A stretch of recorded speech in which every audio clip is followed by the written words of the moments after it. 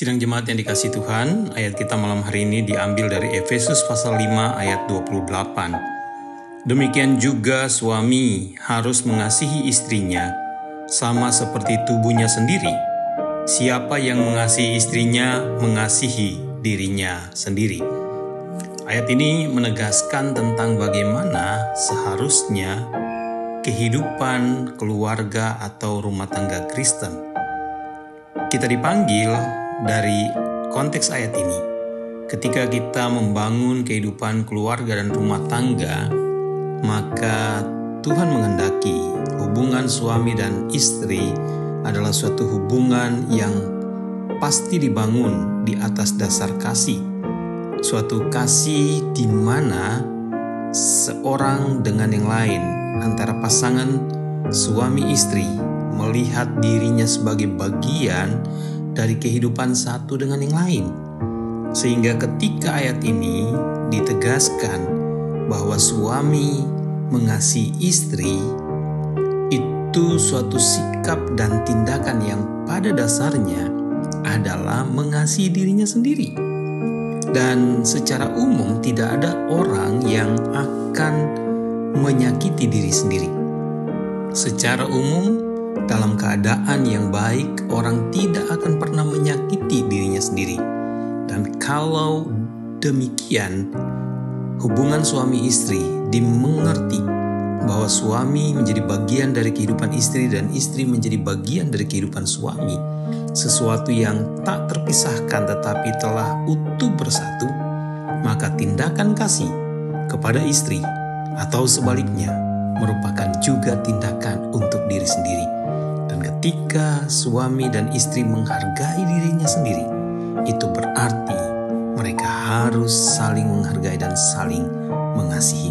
Maka kebahagiaan di dalam kasih itu akan menjadi sesuatu yang nyata dalam kehidupan. Dan kegembiraan serta sukacita dalam pernikahan akan selalu menjadi bagian yang tidak akan pernah hilang. Bapa di surga, malam hari ini kami berdoa bersama-sama untuk keluarga-keluarga dalam Gereja Baptis Indonesia Grogol. Anak-anak-Mu, Tuhan berkati. Hubungan suami istri selalu ada dan didasarkan atas kasih. Kasih yang telah Engkau yakinkan kepada mereka bahwa mereka memilikinya. Suatu kasih di mana mereka saling percaya dan saling ingin membahagiakan satu dengan yang lain. Kami berdoa supaya kasih itu selalu menjadi warna dalam cara suami dan istri bersikap, berespon satu dengan yang lain. Supaya nama Tuhan dipermuliakan di tengah-tengah keluarga-keluarga anak-anak-Mu. Tuhan, malam hari ini kami berdoa untuk keluarga Ibu Lani Handoyo. Tuhan terus memberkati Ibu Lani, memberkati kesehatannya, memberkati segala sesuatu yang beliau lakukan dan kerjakan. Tuhan terus pimpin, Tuhan naungi siang dan malam. Tuhan terus berikan penghiburan dalam segala keadaan dan kekuatan keteguhan iman. Tuhan memberkati anak-anaknya, menantu dan cucu-cucu, baik untuk David dan keluarganya, untuk Abi dan keluarga.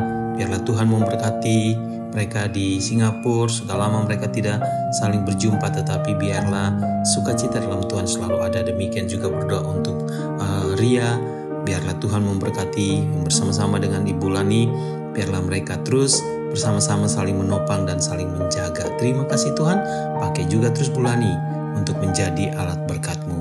Terima kasih Tuhan. Terima kasih. Malam hari ini kami serahkan sekali lagi tidur dan istirahat kami bersama dengan keluarga masing-masing. Biarlah kami dalam naungan kasih-Mu. Di dalam nama Tuhan Yesus kami berdoa. Amin.